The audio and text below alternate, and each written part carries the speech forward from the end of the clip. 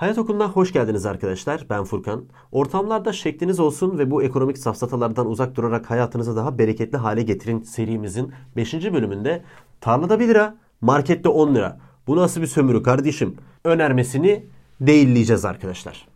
Arkadaşlar bu genellikle ekonomi çevresinde ya da politika çevresinde çok kullanılmıyor. Çünkü herkes bunun bir yerde saçma olduğunu biliyor. Yani ekonomiyle az çok işi olan, birazcık bir şeyler alıp satmış insan bunlardan anlıyor aslında. Yalnızca insanların gazını almak için onlara böyle parmak sallayarak falan bir şeyler söyleyen politikacılar görüyoruz nadiren de olsa. Ama şöyle izah edelim. Bu bir tedarik zinciri meselesidir arkadaşlar. Bir ürün sizin önünüze gelirken arkadaşlar araya çok fazla şey girer. Bunların bir kısmını görürsünüz, bir kısmını görmezsiniz, bir kısmını tahmin bile edemezsiniz, bir kısmı çok ucuz zannedersiniz aslında çok pahalıdır. Dolayısıyla işler birazcık karışıktır. Biz o tarlada 1 lira olan domatesi marketten 10 liraya ya da şu an 20 liraya alırken zannederiz ki kazık yiyoruz. Fakat aslında gidip tarladan onu almaya çalışsak vereceğimiz fiyat 30 liradır, 40 liradır, 50 liradır. Onun bize gelişi 10 liradır. Bu da bir verimliliktir. Görmediğimiz noktaysa şudur arkadaşlar. Bu tarlada üretildiği haliyle sizin önünüze gelmez.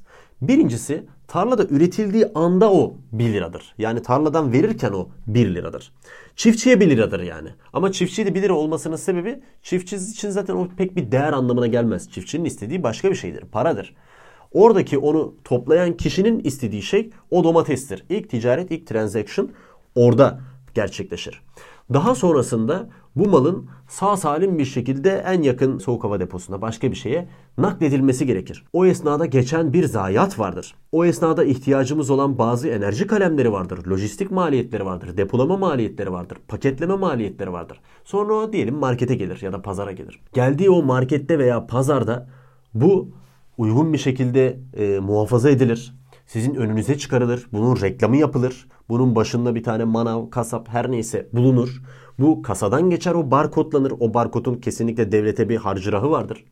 Sonra o sattığınız şeyin devlete bir vergisi vardır. Orada çalışan insanların sigortaları vardır. Bu firmanın kar etmesi gerekir ki tekrar o domatesi senin evinin önüne o kadar rahat bir şekilde getirebilsin. Yani ben kaba bir şekilde burada anlattım. Bunun en az 3 misli tahmin ettiğim kadarıyla kalemi vardır bunun. Çünkü o aradaki herkes bir vergi verir. Vergi kaçıran bile başka bir şeyler verir, başka avantalar verir falan. Bütün bunlar arkadaşlar bizim o domatesi aslında kendimiz gidip 50 liraya alabilecekken 15 liraya 10 liraya almamızı sağlar ve buna şükretmeliyiz. Şimdi beni çok aptalca bulabilirsiniz. Ya da beni sizi kazıklıyormuş gibi de görebilirsiniz. Ama arkadaşlar şunu düşünün. Hayatta her şeyin doğal olarak bir arz talep ilişkisi vardır. Bir şeyler öyle birileri istiyor diye gerçekleşmez. Dünyanın en muktedir insanları bile çok fazla şeye ihtiyaç duyarlar aynı anda denk gelsin ki onların istediği olsun. Yani öyle kolay değildir. O kadar kolay bir kar olsaydı inanın kimse gidip üniversitelerde falan okumazdı. Kimse buluşlar yapmazdı. Kimse yüzlerce insan çalıştırmazdı. Tarlaya giderdi 1 liraya alır onu sömürürdü tırnak içerisinde o neoliberal. Alırdı onu götürürdü pazarda satardı. Yani bu kadar kolay mı her şey? Ekonomide bazı şeyleri siz belirleyemezsiniz arkadaşlar. Bunları piyasa belirler. Sizin koyacağınız fahiş fiyatın geçerli olabilmesi için o işi o ülkede, o çevrede yapan çok az insan olması lazım. Domates gibi, biber gibi ya da YouTube videosu gibi bolca bulunabilen bir şeyi siz tek elinize alamazsınız ki.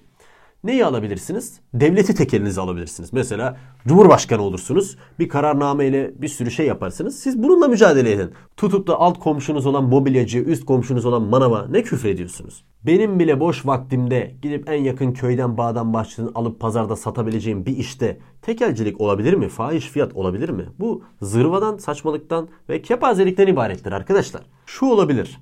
Ortada bir lobicilik vardır. Ortada bir oligopol vardır. 2 tane, 3 tane telekomünikasyon firması ki bunların da devletli ortaklıkları falan da var. Birilerine de bir yerden para yedirip yani sözüm ona böyle oluyor demiyorum. Bunu gerçekleştirebilir. Bunun bir mantığı olur yani böyle söyleseniz derim ki evet burada bir fahiş fiyat söz konusu olabilir ki orada bile vatandaş isyan eder başka bir şey yapar. Piyasa kesinlikle bir dengesini bulur kolay kolay. Yani insanların istemediği bir şeyi ekonomik manada o transaction'ı yapmak o kadar kolay değildir. Belki bir fırsatçılık deprem olur hemen orada bir şey satarsın o da 3 gün sürer. Devamlı olarak bir fiyat varsa orada biz buna fahiş diyemeyiz arkadaşlar. Belki onu tercih etmeyiz. Belki gerçekten pahalı satıyordur ve olayı pahalı satmaktır. Biz de onu tercih etmeyiz. Öbürünü tercih ederiz.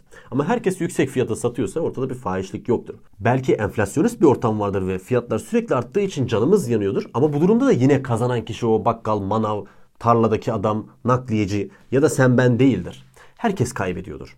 Bizim bu konuda düşünmemiz gereken bu piyasa ne kadar serbest, ne kadar neoliberal, ne kadar yolsuzluklara açık ki bazı durumlarda, bazı şartlarda, bazı sektörlerde siyasal zorbalık, kanunlarda, ihale yasalarında oluşturulan dümenler neticesinde durum fahiş fiyatlara sebebiyet verebilir. Bu durumda da bizim bakmamız gereken nokta yine onu satan kişi değil, komple bu oy verdiğimiz düzendir arkadaşlar. Daha neoliberal olmaya meyledersek bu problemi de çözeriz diye düşünüyorum. Yani dünyada herkes bu problemi bu şekilde çözüyor. Bir sonraki bölümümüzde asgari ücrete zam yapmanın neden ekonomik olarak hiçbir fayda sağlamayacağını, hatta katastrofiye sebep olacağını, asgari ücret konseptinin neden genelde toplumun anladığından çok daha farklı değerlendirilmesi gerektiğini ifade etmeye çalışacağım. Sıradaki videomuzda görüşmek üzere.